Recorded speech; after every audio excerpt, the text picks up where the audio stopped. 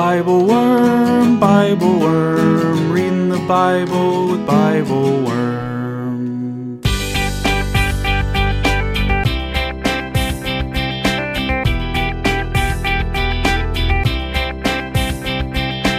Welcome to Bible Worm, getting to the core of the biblical text.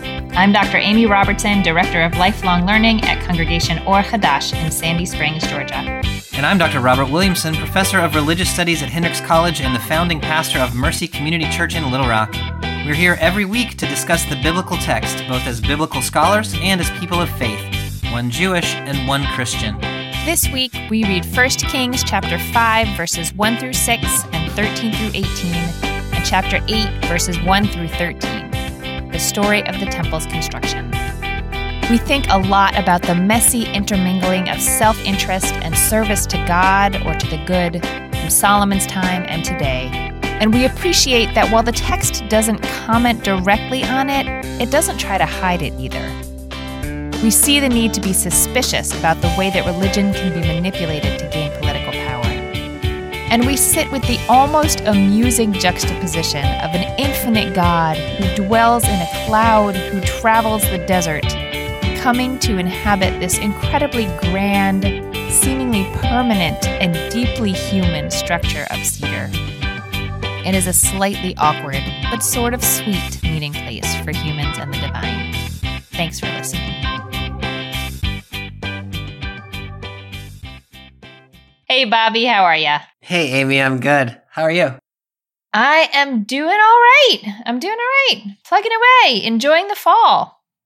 Well, I'm glad to hear it. Yeah. I got to say, October, probably my favorite month of all the months. And it's a really, really good month.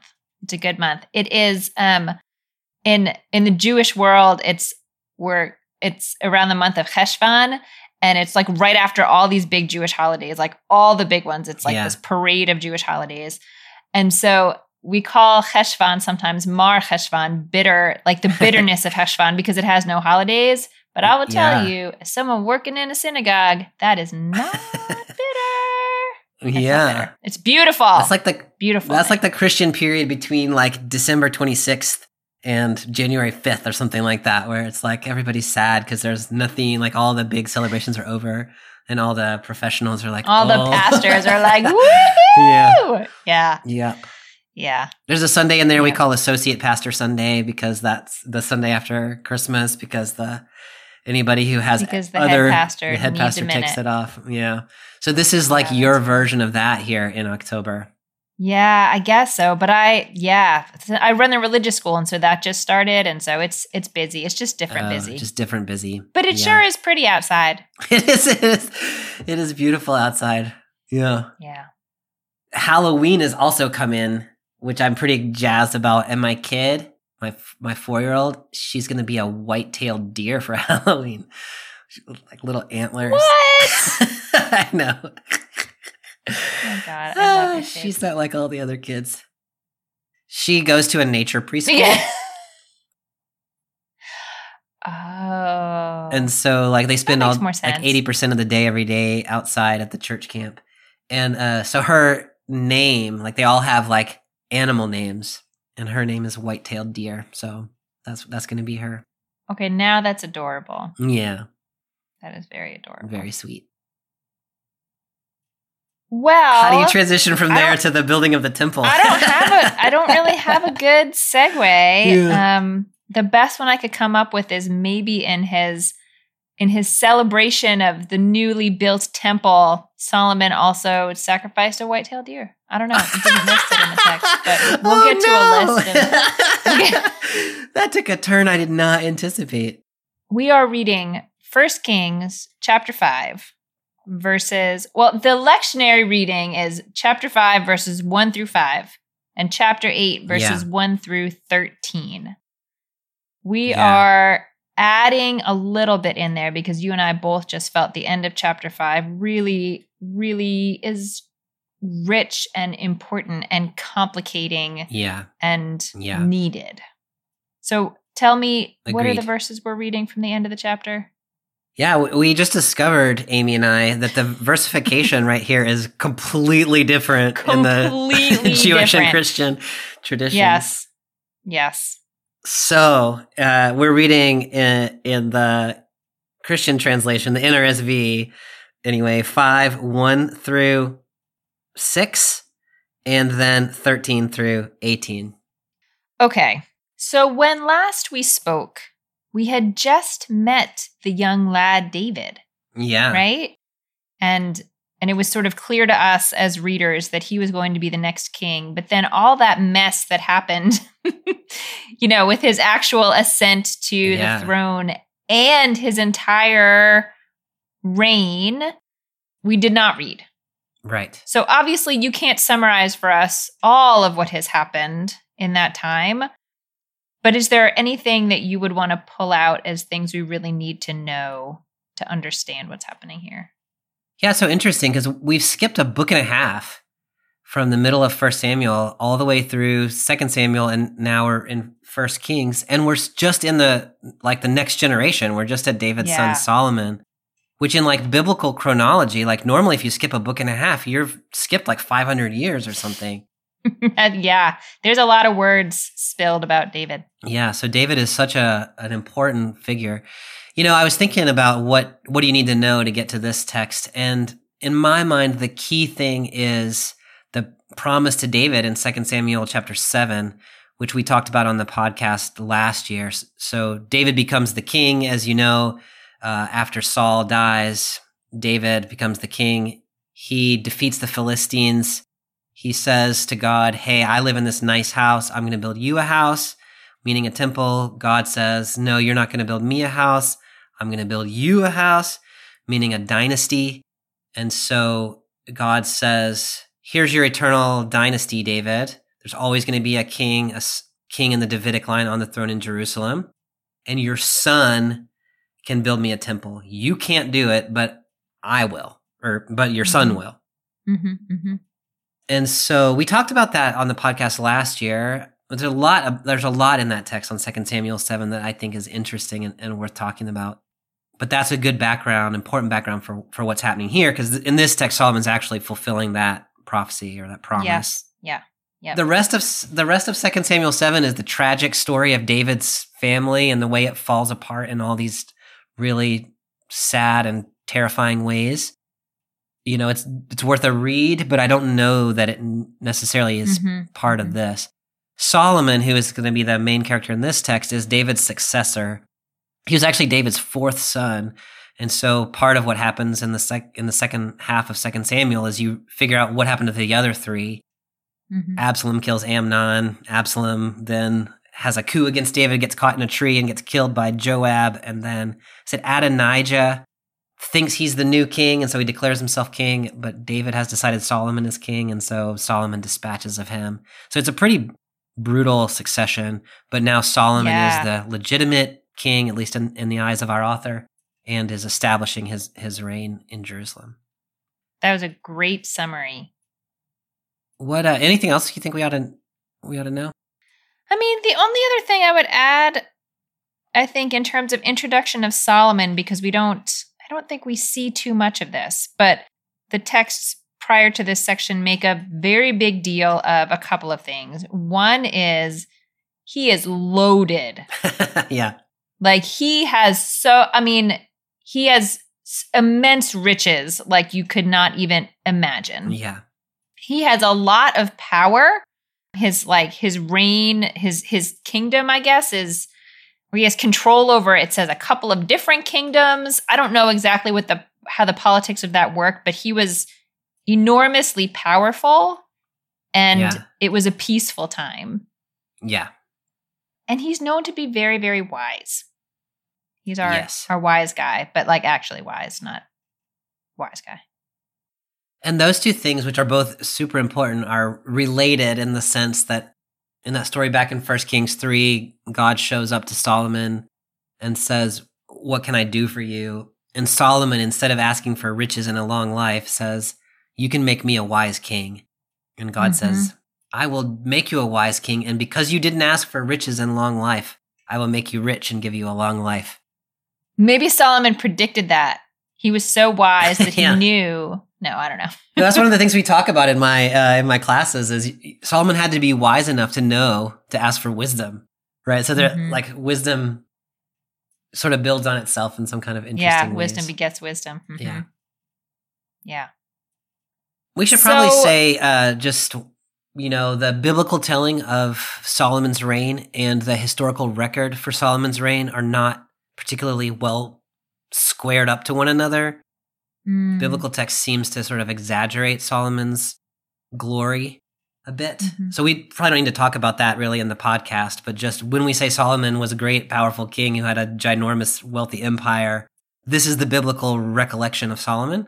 Yeah. Someone who is working without the biblical text, just working from archaeology and whatnot, might take exception to that characterization. Yep. I think that's a really important point and something we need to always remind ourselves of reading this text, that it is in relationship to history, but it's not a history book. Right. Yeah. Okay. We ready? I'm ready. Okay. So we are in 1 Kings chapter 5, verse 1. And I'm reading from the JPS, which says this is verse 15. King Hiram of Tyre sent his officials to Solomon when he heard that he had been anointed king in place of his father, for Hiram had always been a friend of David. Solomon sent this message to Hiram. You know that my father David could not build a house for the name of the Lord his God because of his enemies that encompassed him, until the Lord had placed them under the soles of his feet. But now the Lord my God has given me respite all around. There is no adversary and no mischance. And so I propose to build a house for the name of the Lord my God, as the Lord promised my father David, saying, Your son, whom I will set on the throne in your place, shall build the house for my name. Please then give orders for cedars to be cut for me in the Lebanon. My servants will work with yours, and I will pay you any wages you may ask for your servants. For as you know, there is none among us who knows how to cut timber like the Sidonians. The first question that comes to my mind reading this is, does this square with what we had heard before about why David couldn't build the temple? Yeah, that's one of the things that I was paying attention to too, which is so interesting.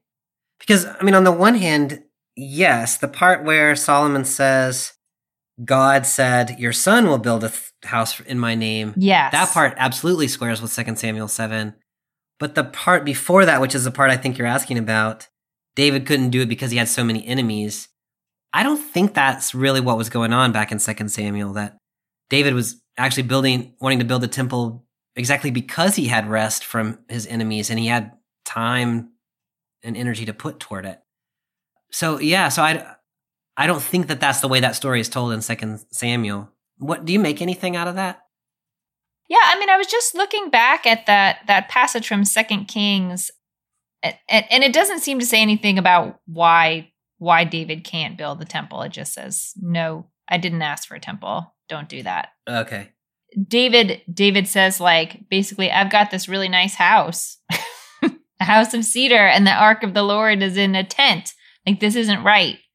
Yeah, whatever the case, we've got Solomon saying, I think it's legitimate to say that David's reign was occupied by and large with defeating his enemies. I think that's fair to the biblical text. Yeah, I think that's totally fair. And so whether this was David's reasoning or not, it seems to be Solomon's kind of interpretation was, my dad was a busy guy. Mm-hmm. He does not talk about the part where God said, no, you can't. He talks about the positive part, right? Your son will build it. He doesn't talk about the part where God says you're not allowed to build it.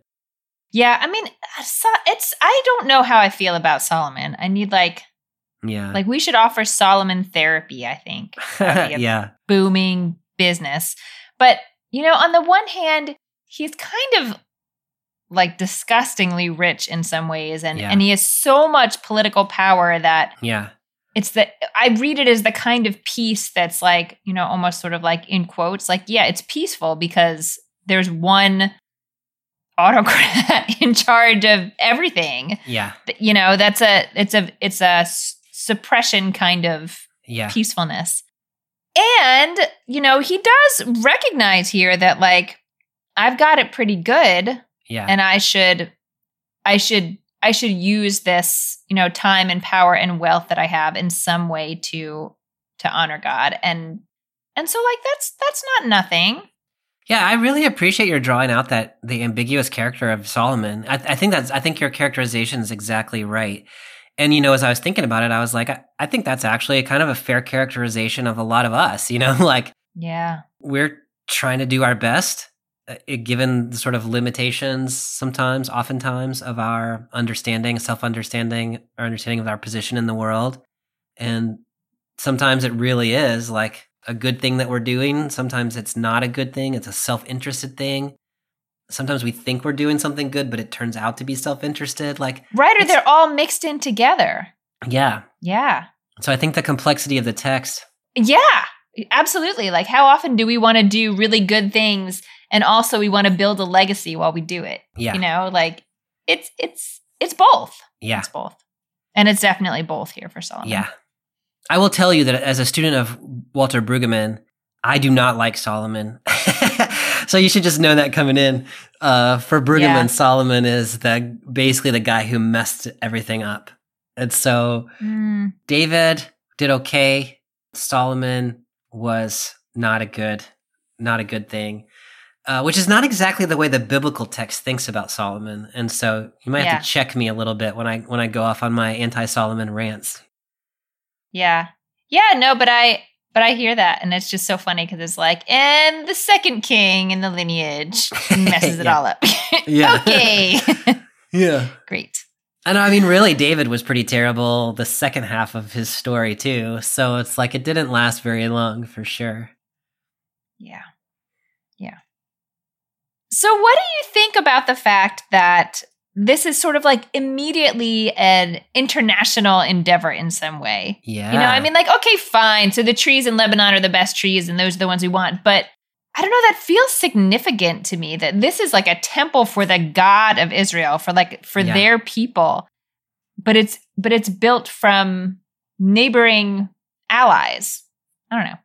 What do you think about that? No, that the relationship of Solomon and Hiram is so interesting. We've seen Hiram once before when David got ready to build his palace, I guess, back in 1 Samuel, and Hiram, the king of Tyre, was involved in that process too and gave lumber to David. And so there's been this kind of back and forth.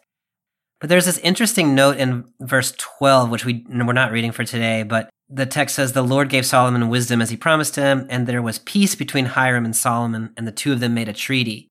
So there is very much in the background of this temple building. There is international politics, as you're saying, and the kind of invitation that Solomon makes for Hiram to supply the materials for the temple in exchange for a lot of money has a positive political effect. And so like that's messy. In the same way we were talking about the text as messy in other ways, that's messy. Yeah. Yeah. No, that's right. And, you know, I hadn't actually thought about it with that kind of like nuance and complexity about it. I was just like, oh, it's nice. Yeah. It's nice that, you know, that this effort is not only coming from inside of Israel, but is sort of overtly supported by at least this one surrounding people. Yeah. But yeah, you're right. It also is the occasion for a treaty that will no doubt be beneficial to Solomon. And Solomon and, you know, his own power. Yeah, I think that's right. In the world. I mean, and I do think it's nice. Like, it's great to have allies. And I do think Hiram and Solomon kind of have a good thing going. So I think all of that is very positive. And also there are power relations and political alliances that are being created here. Yeah. And even the way Solomon approaches Hiram by way of saying, y'all have the best trees and also the best tree cutters. And we don't even know how to cut down a tree. So maybe you can teach us. Like, it's very deferential and sort of flattering in this interesting kind of way. Yeah. By the way, Hiram, king of Tyre, there's a place in the town where my spouse used to live it's the Tyre King. And so I like to go in there and be like, hey, is Hiram here? And they're like, what? I'm like, the king of tires. You did not actually do that. They do not think that was funny. People do not That's get shocking. biblical scholar humor. Like people in there. Yeah. Just pretty much anybody. I'm gonna Hiram here? try that joke out. No, I'm not actually. I'm gonna try that. Yeah, the tire king. What else do you want to say about this first section here? I mean, one of the things that's interesting to me in this section is that what Solomon says to Hiram is, look, I'll send you some people and they can join your people and they can cut together and then we'll pay fair wage for those folks. What ends up happening in the next section, which we're not reading, is Hiram says, no, that's okay. We don't need your people. We'll just do all the work ourselves and we'll ship it down to you and you pick it up at the harbor and then it's yours, right? So I don't need your guys. I don't want to train your guys. My people will do it. And then instead of taking, like fair wages for some laborers, he has Solomon pay in verse 11, 20,000 cores of wheat as food for his household. And he did it every year. So I was reading. Why did he do it every year? Like this, instead of like, we're going to pay a fair wage for the labor, it's from now in perpetuity, we're going to pay you. I was reading a biblical scholar who I forget who I was reading right now, which is terrible, but they had done the work based on another text earlier in this chapter, and 20,000 cores of wheat is enough to feed all of Solomon's like it's not exactly his family, but like his palace cohort. It's enough to feed them for 7 months. And so what he's paying Hiram year after year is the like household food budget of his own house for more than half a year. So Hiram gets a sweet deal out of this. And I don't even know what Solomon is doing here, but in order to make peace, I guess, he pays what seems like an exorbitant price to Hiram. It's so interesting. And in the section, before this text, it talks about how all these peoples from surrounding nations brought offerings to Solomon. And then we see how, just seeing how the whole economy sort of works and how the economy is, of course, tied up in with the building of this magnificent temple. Like that is something that happens in the economy. It's not sort of up in the clouds somewhere, but that makes it more complicated. One of the things that I'm kind of interested here, we've been very political, or at least I have, maybe us both, but in our thinking about why is Solomon building the temple. And I'm just curious, maybe that's just sort of the way that we are. But I feel like this text is, Solomon in this part of this text anyway, is a little withholding about any particular kind of religious motivations. Like he says, God gave me rest on every side, therefore I'm going to do this thing. But do you see Solomon's sort of devotion, his religious impulse to build this temple here? That's such a great question. It is definitely not front and center. Yeah. That's not, which is not necessarily to say that he doesn't have a religious motivation. Maybe he does, but he doesn't think that conversation is going to be the thing that will get it done. Yeah. But I don't know, maybe he doesn't. That question had never occurred to me, Bobby. But where you had some sense with David, that David thought, wow, God has been really good to me and I get to live in this house. I should build something for God. Here you get Solomon sort of saying, well, my dad wanted to do it, but he couldn't because he was really busy. And so now I've got some time, so I'll do it for him. I don't know. It's just his motivations here are really interesting to me, or his lack of motivations or something. I don't mean to poo-poo all over Solomon's religious motivations. No, I mean, the text tells us he's super, super rich. He's super powerful. He's super wise. He has everything a person could want. And then he says, I'm going to build a temple. But we don't have a lot into sort of what's going on in his soul. Yeah. Yeah. Fair enough. Mm-hmm. Yeah. But we do get to see more of what he does that is becomes increasingly problematic. Yeah, for real. So we are picking up then in chapter 5, verse 13 in the NRSV, which is verse 27 in the JPS. King Solomon imposed forced labor on all Israel. The levy came to 30,000 men. He sent them to the Lebanon in shifts of 10,000 a month. They would spend 1 month in the Lebanon and 2 months at home. Adoniram was in charge of the forced labor. Solomon also had 70,000 porters and 80,000 quarriers in the hills, apart from Solomon's 3,300 officials who were in charge of the work and supervised the gangs doing the work. The king ordered huge blocks of choice stone to be quarried so that the foundations of the house might be laid with hewn stones. Solomon's masons, Hiram's masons, and the men of Gebal shaped them. Thus the timber and the stones for the building of the house were made ready. Yeah. Forced labor. Yeah.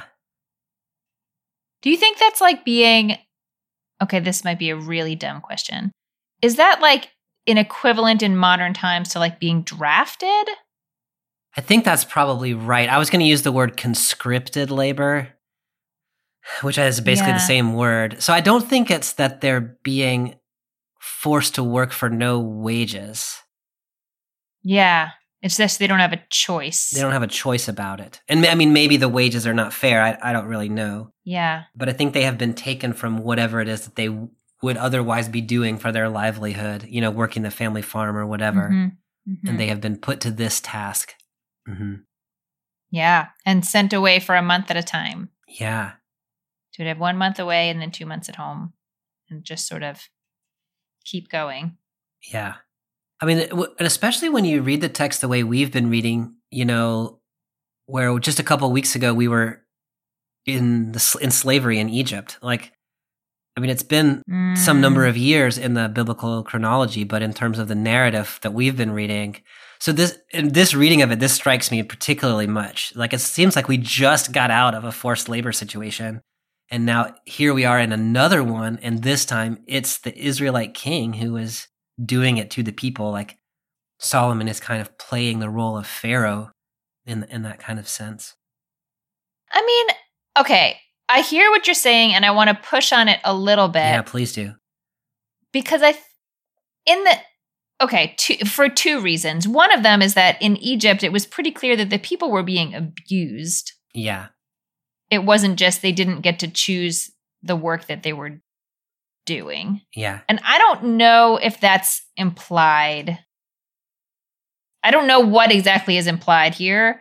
I mean, it certainly is manual labor and hard work, but I don't know if it's the equivalent of what was happening with Pharaoh. The other thing is that when the Israelites are freed from Egypt, from slavery in Egypt, this might just sort of seem like a play on words, and maybe in some ways it is, but it seems clear to me in the text that they are being freed from serving Pharaoh so that they can serve God. They're not being freed so they can be free. Yeah. But I do think that raises the question of like, is this really serving God? I don't know. God did say your son can build me a temple, but is this what God had? God is quiet in this part. And the people are quiet. Like, we don't know if, you know, what does Joe Israel think of this plan? I don't know that Solomon cares. Solomon has a lot of power. Yeah, no, that's a fair, I appreciate your pushing back on both of those points. And yeah, I don't mean to say exactly that Solomon is Pharaoh. I mean, that's exactly what I said. So that's a fair critique. But I do think that there is something that's happening here in which Pharaoh had forced the people to labor on behalf of the state apparatus. And here Solomon is forcing the people to labor on behalf of the state apparatus. Now, it is a religious apparatus. You're right about that. And so there is some openness, I think, about whether this is, you know, it's not a purely economic kind of conscription. Maybe it's okay to force people to labor on behalf of a religious building. But it is a far cry in my mind from the sort of Deuteronomistic ideal of people who are, you know, living on the land and raising their families and raising their crops and looking out for each other. Yeah. This Yes. is not that. Totally agree. Yes.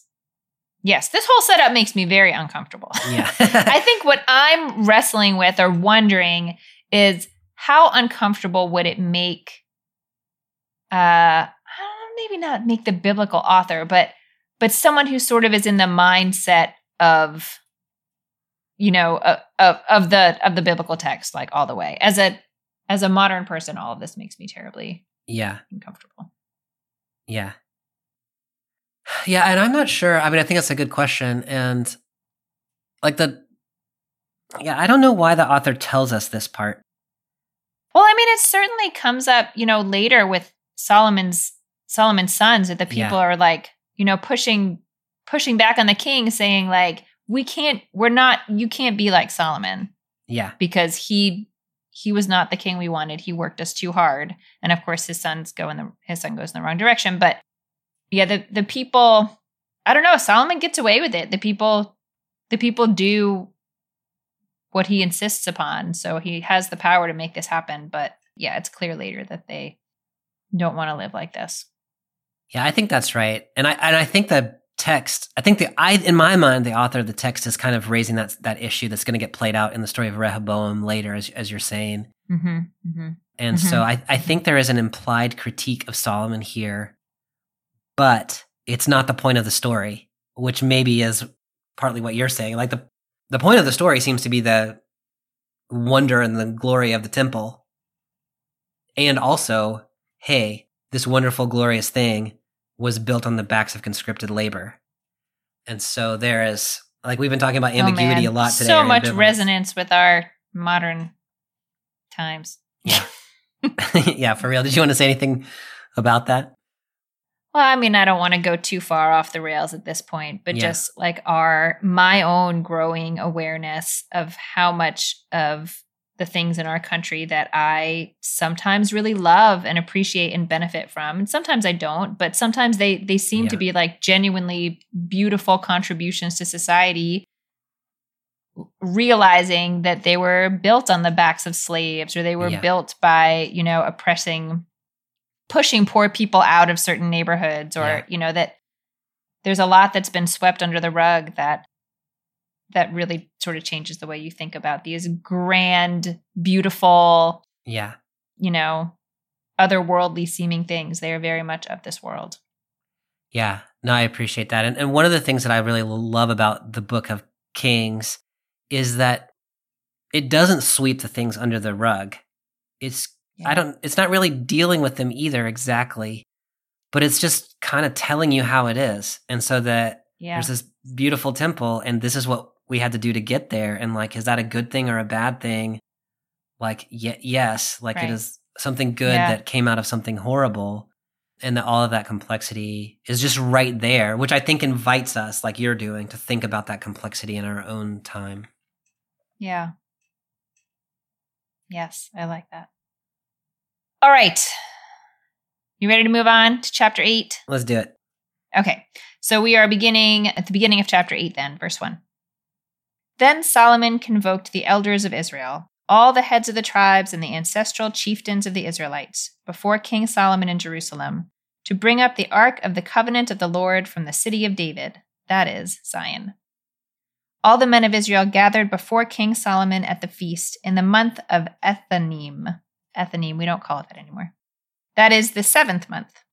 When all the elders of Israel had come, the priests lifted the ark and carried up the ark of the Lord. Then the priests and the Levites brought the tent of meeting and all the holy vessels that were in the tent. Meanwhile, King Solomon and the whole community of Israel who were assembled with him before the ark were sacrificing sheep and oxen and white-tailed deer in such abundance that they could not be numbered or counted. No, there's no real white-tailed deer in it. Yeah. Okay, so we're ready to celebrate here. Yeah. So you said when you read Ethanim, you said we don't call it that anymore. Can you say a word about what you do call it and why you think the biblical text says Ethanim? Yeah, we call it Tishrei, which is like September, early October. That's the month that has like all the big Jewish holidays in it. Yeah. And so after the Babylonian exile, they just started calling it Tishrei instead of Ethanim. Okay, so this is just a sort of pre-exilic way of referring. Yeah, to it's just the a month. pre-exilic name of the month. So in the month of Tishrei, then you have the high holidays, including Sukkot, the festival of booths. Do you connect this text? So they're doing this at the time of that festival where everybody's like, Sukkot is people living in makeshift structures to remember their wandering in the wilderness. Is that right? Yeah. Do you think those two things are connected?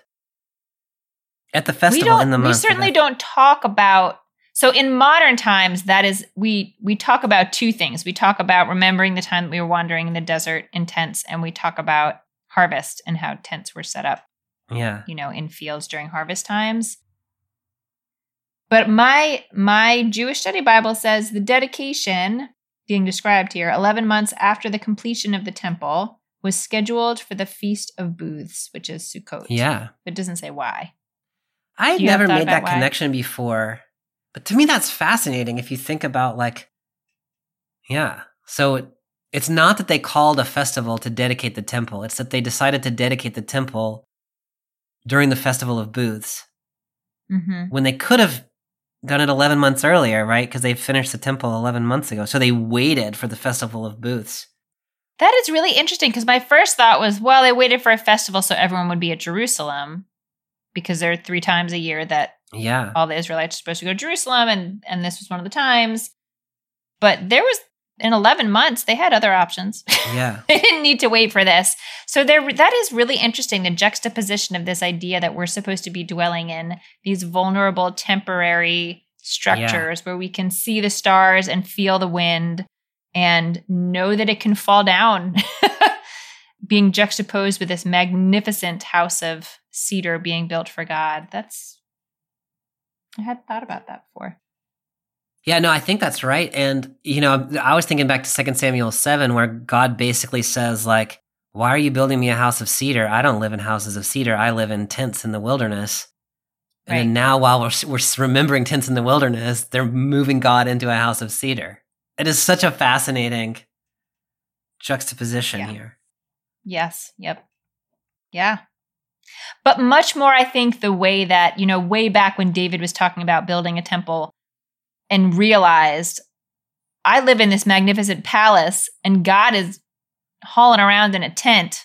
This is the inverse of that, but much more in the way that it, should be, acknowledging of course, Solomon's probably not in a tent. He's probably in his palace, but it in terms of if a structure can bring glory in some way, then this is how it quote unquote should be. Yeah. That detail is fascinating to me. I don't quite 100% know how to process it right now. But anyway, that's the setting. I had missed the setting of this until this reading of it today. Okay, so they bring the ark and the whole tent of meeting. So they're moving, as far as I understand it, they're moving this whole Mishkan and everything in it. Yeah. That was all in Jerusalem. Yeah. And this is near Jerusalem. This is on a hill north of Jerusalem, is my understanding. So they're taking all this stuff out of the center of the city and moving it up to this hill altogether. Somehow I find it striking that at least what I understand, they brought the tent. They didn't just bring the stuff. Yeah. The tent itself is moved along with it. I don't know quite what to make of that, but it's an interesting image to me. Yeah, that's really interesting. I feel like one of the things that we're struggling with a little bit, and I think you and I process it a little differently, is the relative value of mobility and impermanence, which in my mind is represented by the tent, and then stability and permanence, which in my mind is represented by the temple, and in a certain understanding is meant to convey the power of the people who run the temple or the king who inaugurates the temple. So it's interesting when you take the tent and put it inside the temple. So now you've got the mobile thing inside the permanent thing. There's some sort of interesting mixture of those two kinds of ways of thinking about it. But it's different than like folding up the tent and sticking it in the closet and then moving all the stuff into the temple. Like they're trying to preserve the memory of the mobility of the wilderness or something like that. That's such an interesting way of putting it, because as like preserve the memory, I don't know. I've been struggling a lot with lately with the whole idea of when we preserve memory and what happens to it through the things that we do to try to preserve it, that we take sometimes these, as you're saying, I think, or hinting at, these movable, flexible, sort of living traditions or ideas or whatever, people, and by trying to give them stability, we freeze them. Like we take away a critical part of them, but then that becomes the thing, you know? We mistake that sort of solidified memory of it for the actual thing itself when there was more movement. Yeah, as I was reading this part, and it'll become even more clear later on, but there's this like sense of permanence about it. Like finally we're done. We've arrived and this is how it's going to be forever. And I was like, Bobby's not going to like that one bit. Yeah. No, I don't know what that is about. I don't know what that is in me, but yeah, there's definitely, like, for as institutional a guy as I am, right? Like I'm a tenured professor at a liberal arts college, and I'm an ordained pastor in a tradition that comes out of the Reformation. Like I'm a pretty establishment guy, and yet I'm really nervous about established things. Like I value movements and like things, the creativity of the, things don't become too solidified. And you can definitely tell that in this conversation and like conversations that we have, that I want to preserve the sort of freedom of the wilderness, where this text is celebrating the solidity of the monarchy. And both of those things are beautiful in their own way and problematic in their own way. So, yeah. I mean, I know we need to go on to the next section, but yes to what you're saying about the monarchy, and I understand, I think, what you're getting at. But I also think it is significant, at least to me, that at least on the face of it, ostensibly, that is not what they're celebrating. They're not celebrating the monarchy. No, they're not. Celebrating God. Yeah. But I understand what you're saying, that like this winds up being a really large feather in Solomon's cap. That's exactly right. Do you think it's even worth is it worth even distinguishing those things, though? It is. Or do you think they're so mixed up together? No, I think you're exactly right. And, my concern is that when we do things and assume the motivations are purely religious, we can become sort of muted to the political realia that religion reinforces. And so you've always got to, in my mind, be a little suspicious about the way that religion gets invoked in the public sphere, because it does justify things. And it does create an authorization for the way things are ruled. And if you pretend like it's not, then you're going to miss all kinds of stuff. But on the other hand, if you're only ever suspicious of things religious because of how they can be manipulated for power, then you miss the beauty of the sacred. Right. And part of our conversation, I feel like, is you and I we're not exactly on opposite sides of that, but we have different emphases, which I think is an important kind of tension to live with. Yeah, no, I think you're right. I think there are elements of both of those in here, and it's hard to figure out how they balance. Can you just talk a little bit about the stuff that's in there besides the tent? There's the ark, the holy vessels. The ark is said to contain the tablets. Like, I don't even know, but you think a lot about the temple and temple. Yeah, so like the holy vessels would be most notably the altars.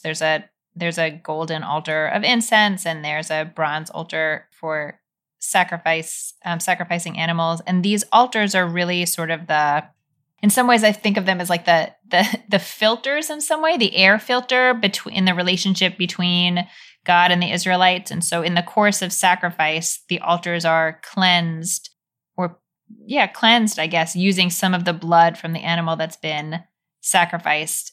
And it's understood, as far as we can tell, as a way to like literally clear the air and sort of like keep lines of communication open, keep like some state within the temple tabernacle structure where God and humanity can continue to interact safely-ish with each other. And so, yes, they're very special pieces of furniture that have to be wrapped and carried in very precise ways, lest their holiness endanger some poor fool who just tries to pick it up. Like there are a lot of precautions to take in working with these pieces of furniture. Yeah. All right, should we read the last part here? Let's do. Okay, so I'm picking up in verse 6. The priests brought the Ark of the Lord's Covenant to its place underneath the wings of the cherubim in the shrine of the house in the Holy of Holies. For the cherubim had their wings spread out over the place of the ark, so that the cherubim shielded the ark and its poles from above. The poles projected so that the ends of the poles were visible in the sanctuary in front of the shrine, but they could not be seen outside. And there they remain to this day. There was nothing inside the ark but the 2 tablets of stone which Moses placed there at Horeb, when the Lord made a covenant with the Israelites after their departure from the land of Egypt. When the priests came out of the sanctuary, for the cloud had filled the house of the Lord, and the priests were not able to remain and perform the service because of the cloud, for the presence of the Lord filled the house of the Lord. Then Solomon declared, "The Lord has chosen to abide in a thick cloud. I have now built for you a stately house, a place where you may dwell forever." This section's a little weird. I find it a little weird. Yeah. I was hoping you were going to be like, what is the significance of this? Let me explain. Yeah, I mean, I don't know. I'm trying to picture exactly what they're talking about with the poles sticking out of the Holy of Holies. That's my favorite part. I want to know more what you think about that. From the sanctuary. The poles are so long that they stick out, like they don't quite fit in the Holy of Holies. So the priests can see them when they're in the holy place. Say that again? It seems like they should have made the Holy of Holies bigger. Like, that's a design mistake. Yeah, that can't just be an oops, right? Like, we didn't measure correctly. Like, there had to be a reason. Maybe that's how. So I will say the Holy of Holies, the high priest only goes in there on one day a year, Yom Kippur. Yeah. It's really, there's so much holiness in there that it is dangerous for everybody. Yeah. And the poles are permanently attached to the furnishings. And they're long because, again, you can't get too close to the furnishings because they have this energy about them. Yeah. Like you could get zapped. So maybe it's like this is how the priest knows from his usual station, like in the holy area, which like regular old Israelites wouldn't be in there, but the priests could be in there. Yeah. Could like sort of eyeball, okay, the ark's still there. Like maybe it's it's like his ring, like the doorbell ring, not like a finger ring. Oh, yeah. Like a little camera. I like that. No, I think that makes good sense. So it's like a quick check to make sure the ark has not disappeared. It seems like a not very elegant solution, though, for such a grand structure. I don't know. No, it strikes me initially as just kind of funny that the poles are sticking out. But agreed. Yeah. Like in my mind, I think you're onto something. And, the Holy of Holies is sort of performing the function that the ark itself has kind of performed, which is to be the place where God is most readily present or something. And so in that sense, like it kind of is fitting that there are poles sticking out from it. And it could, in addition to being like a check on, like, is it still there? It could be like a reminder, like, you don't want to go in there, or like, don't forget that we have to carry this thing, like, give it proper respect of distance. Like these poles remind you of the way that we move this thing around. Yeah. No, that makes sense because, I mean, there's a curtain that hangs between the Holy of Holies and the space where the priests usually are. So you can't just look in there. And so, maybe it is a visual reminder of like, know before whom you stand, Yeah. Yeah. That's an interesting thought. I just think I just picture like a kid whose pants are too short because he's growing too fast. Like something is kind of, I don't know. in disarray. Yeah, no, it does seem a little unseen. For as careful as the whole description of the temple and the tabernacle have been, the poles stuck out from under the curtain is kind of a funny detail. Yes, and there's like hewn stone makes the foundation of the temple. Like it's, Yeah. This is not shoddy. Yeah. But yeah. Do you make anything of the tablets of the commandments being the thing that's in the ark? Do I know anything about it? Do you make anything of it? Like, is that significant? I mean, obviously it's significant, but like, do you have thoughts about the way in which that's significant? As I was reading it aloud, I almost started giggling during that part because it just, I don't know. Like, I know there are biblical traditions where the tablets are in the ark. Mm-hmm. But I think there are also biblical traditions where it doesn't say anything about anything being in the ark. And so here saying it's just the tablets, I picture them carrying around like those trunks that you bring to summer camp, being like, but you can only put the tablets in there. Like, don't put your shoes in there. Yeah. But I can't think of anything particularly intelligent to say about the significance of it being the commandments other than what else would they have put in there? They don't have a lot of like souvenirs from their travels with God. Yeah. In the typical temple in the ancient Near East, there would have been a statue of the god in there. Right, right. In the Ten Commandments, there's a prohibition against making images of God. And so there can't be that. And so, like, in my mind, it's interesting that the Ten Commandments kind of, in the ark, kind of serve the function of an image of God. I don't know, maybe I'm pushing that a little too far. But the Torah itself kind of becomes the embodiment of God on earth or something like that. Like, and that is, there's a strong biblical tradition of that. I feel like that's the whole book of Deuteronomy, the role of the Torah as the meeting place between God and Israel and sort of the best access that we have to God coming through, in Deuteronomy, it's Torah, but like coming through text in some way, coming through words. Yeah. Yeah, I could see that. Yeah. I feel really struck by this image of when the cloud fills the house of the Lord, the priests have to leave. Ah. What does that like conjure for you? Can you read those verses in your translation? Yeah. When the priests came out of the sanctuary, for the cloud had filled the house of the Lord, and the priests were not able to remain and perform the service because of the cloud, for the presence of the Lord filled the house of the Lord. Then Solomon declared, they were not able to remain and minister. The NRSV's translation, I think, is a little unfortunate. It says they could not stand to minister, which I think means they couldn't like get up to do it, but it sounds like I can't stand that. Right, they couldn't bear it. Yeah. That's a fascinating detail. Like, yeah, that when God becomes so present in a place that the priests can no longer remain there is fascinating. The first place that my head goes is that a priest, in a sense, is a mediation point between God and the people, or God and the world. And so if God is so fully present there, it sort of makes the priest unnecessary. And so holiness is so present that they can't be that close to that present. I'm not sure that, as I say that out loud, I'm not sure that makes sense of the text, though. Do you have thoughts about it?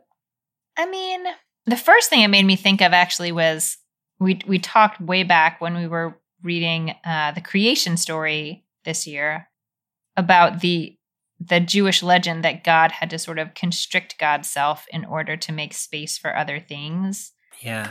And I feel like this is sort of an example of like when God's presence becomes so present, even though it's a cloud, like it's not something that you can touch. It's not like, it seems like it should be something you could coexist with, but it's not. Like when God's presence is there, it is taking up the space. Yeah. And so you can't also take up the space. Thinking about the conversation that we're having about like God and religious structures and institutions and who controls God. Like, to me, this is an interesting image in that conversation, because here we've built a temple to contain God, and we've built priests to mediate God. And then God actually shows up, and the priests can't stay there. I like that image in that sense of, like, God is still God, right? God is a smoke that cannot be contained and in whose presence you cannot remain. So you can build all the temples and structures and administrative arrangements you want, and maybe all to the good, like, not to critique that, but there are limits. Like, God is God. God is a God who dwells in smoke and can't be contained or constrained unless God kind of wants to be. Maybe that fits so interestingly, I don't know, well into this declaration Solomon makes afterwards that I think is so bizarre. Yeah. The Lord has chosen to abide in a thick cloud. Wow, that's deep, Solomon. I just can't. I have a really difficult time sort of parsing. The Lord has chosen to abide in a thick cloud. I have now built for you a stately house, a place where you may dwell forever. But I think it sort of raises for me that question that you were just like pointing out, like, okay, so God's a cloud, but also I've made this really nice house for you so the cloud can go in the house. Like almost sort of like underscoring the sort of absurdity of this situation, but not quite. I mean, Solomon still seems pleased with his work, and God doesn't express any displeasure about this. So, no, I agree that God is not displeased about this. God seems to affirm what Solomon has done. God could have chosen not to enter the temple if God did not wish to enter the temple, and God entered it so fully that the priests had to leave because it was like so much holiness there. I think that's super important. I also think what Solomon says is super weird. In that was I went to PhD school for a long time to be able to say that's super weird. Yeah, it's super weird. God says this, but I did this other thing. It's such an interesting construction. And then that the construction is God wants to be in thick darkness, but I've made an exalted house. Like, the contrast there. And when I read it, I wonder if there is some irony or some tension there. Like, God wishes to be in thick darkness. I built the house. So what God is going to do is enter the house in thick darkness. So God, in a sense, is saying, yes, I affirm what you're trying to do here. And also, I am God, and I'm not simply going to be conformed to what your expectation of me is. Yeah. Knowing how the story then is going to end, at least in the story of the monarchy is going to end with the fall of the monarchy and God leaving the temple. I think, like, I can't help but read the end of that part of the story in light of here at the beginning of that part of the story, to say, like, no matter how much Solomon thinks that this royal priestly apparatus is going to contain God forever, like, God can leave when God wishes to. God is still smoky darkness. So, yeah, and I mean, you think, I wish we could read more of this text, because in some ways I think the biblical text acknowledges some of the weirdness of this, or some of the, like, just it's not that anything bad is happening, but it's that it's not a perfect fit, because it can't be, because we are humans and God is God. Yeah. And my eyes just like fell on the page of my open Bible in front of me, and there's the question in verse 27, but will God really dwell on earth? So the people in this text, in this time, are aware that this is an imperfect system. In some ways, just like having a human king at all was an imperfect system. Yeah. Like, all of this from has been sort of a negotiation of, like, what does God need? What do the humans need? And what's the best sort of middle ground? So right now, the middle ground looks like this really grand temple, and what sounds to me like sort of a big, gigantic marshmallow in the Holy of Holies that's taken up all the room. That's my deep thought. The marshmallow. I love that. And then I love that it ended with a giant marshmallow. It was beautiful. Well, it's interesting to think about modern messages from this text that we want to pull forward, because some of the most obvious ones, I don't know, I was going to say maybe they don't quite fit, because I don't know that either of our traditions believe God is located in a specific place in this way. Yeah. Or I don't even know that this text thinks that as I say that, but there is some richness in these sections of text that we've read. Yeah. What is rising to the top for you right now, Bobby? Yeah, no, this has been such an interesting conversation. Because normally I feel like you and I are kind of headed in the same direction with a lot of things that we read. And this one, I feel like there's a lot of push and pull, I think, in really productive ways.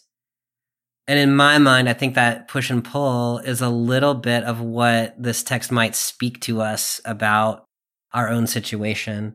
Because I do think this text is deeply embedded both in a desire to honor God in the best way that we know how to honor God, by building a glorious temple out of the best wood and using all of our resources to do it. And also that this text is playing into the political implications of that, the economic implications of that, the exploitation that happens in order to make that temple. That I do think Solomon has a desire to locate God in a place, even if the text itself doesn't, even if the tradition doesn't. I think that's Solomon's dream in my reading of this text, is that God could be located and confined in the temple and thereby could justify Solomon's reign. So I think all of that gets mixed up together, and I think Solomon's motivations get mixed up together. And in the same way, I think our motivations get mixed up together in that way. And so for me, this text is a diagnostic text. Like on the one hand, it's, let's glorify God. And I think that there's a lot one can do with that from this text. And also, let's be aware and careful when we glorify God. At what expense are we glorifying God? And what claims are we making that are in our own self-interest, maybe over and against what God actually desires? Or maybe, as in this case, like God is sort of on the same page as us to an extent, but then maybe there's a divergence later about what our ultimate kind of aims are or something like that. So to me, this is just a really interesting sort of diagnostic text about like, where are we? What are we doing when we worship? And in what ways are we genuinely worshiping God? In what ways are we serving our own political power interests? And are those things separable? Are they not separable? And how do we live with that tension? Yeah, no, I love the description of this as sort of a diagnostic text. And yeah, I mean, I think it's really open on both sides in that way. In a way that we both love about biblical text, that it's complicated. It's not going to tell us. It is clearly one way or the other. My sort of concluding thought about this text for now, I feel like is a little bit inchoate in my mind, so I hope it comes out in a coherent way. But I've been reading a book by Susan Beaumont, who actually is a church consultant person, but her work is very helpful to synagogue leaders too, called How to Lead When You Don't Know Where You're Going. And so she talks about these times that are liminal periods. Nobody likes being in a liminal period because everyone wants to have a plan. It's much easier to execute, like to figure out this is where we're going. I have the vision. We're moving towards the vision, which in some ways is what I see Solomon doing here. Like Solomon's like, great, we're going to build a temple. I'm going to do the temple. Like I'm focused and we're going to get it done. And on the other side, she describes this sort of liminal period where it's like, it really is like a cloud has descended and you can't see. You can't see where you're going. And it's really painful for humans to stay in that space. We feel really vulnerable. People tell us we're poor leaders. They tell us we don't know what we're doing. Yeah. But her teaching is that is actually the space that is closest to God. and that we should do everything we can to stay in it for as long as we can. Because once we say, this is where we're going, our eyes just go to the end point and we're just marching, and we're not so like attuned to everything around us, like attuned to the ways that we impact, attuned to God. Yeah. In all the subtle ways that God might be present. And this passage first made me think of it just because I was picturing that cloud descending on the priests, and the priests couldn't do their work anymore. As soon as the cloud was there, the priests couldn't do their work. Yeah. But thinking about that cloud as both as sort of godliness and also as liminality, I don't know, feels in some strange way like right. Feels right to me, and feels really in contrast with what Solomon is doing here. He's a great project manager.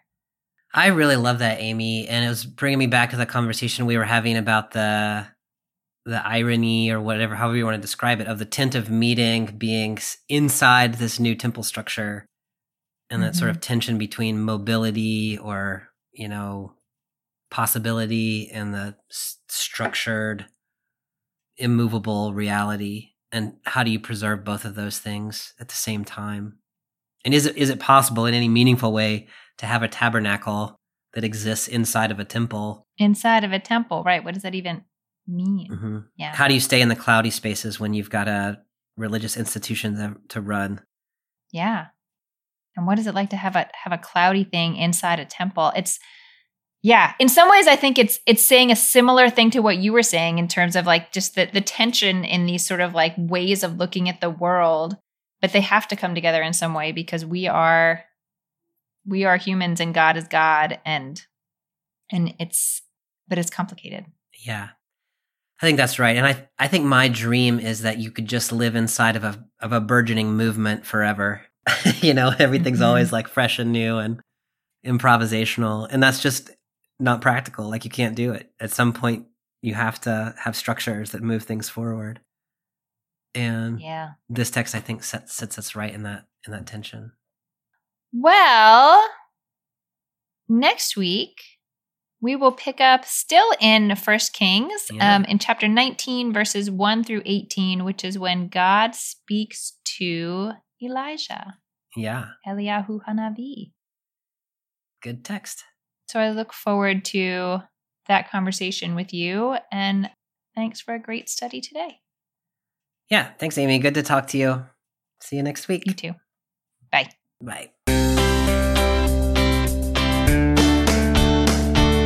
Thanks for joining us for this week's episode of Bible Worm. If you've enjoyed this free podcast, we hope you'll help us keep it going by joining our Patreon for as little as $4 per month. You can also sign up for other goodies like early access, video lectures, weekly liturgies, and more. Visit patreon.com/BibleWorm Podcast for details. Bible Worm is produced by Bobby Williamson and edited by Joel and Laura Becker. Our theme song is sung by Colin Bagby. We're grateful to our many supporters for helping us to keep the podcast going.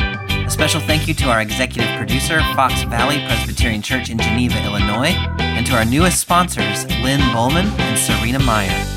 Join us again next week when we will read 1 Kings chapter 19, verses 1 through 18, the story where God speaks to Elijah in that famously still, small voice. Until then, keep on digging.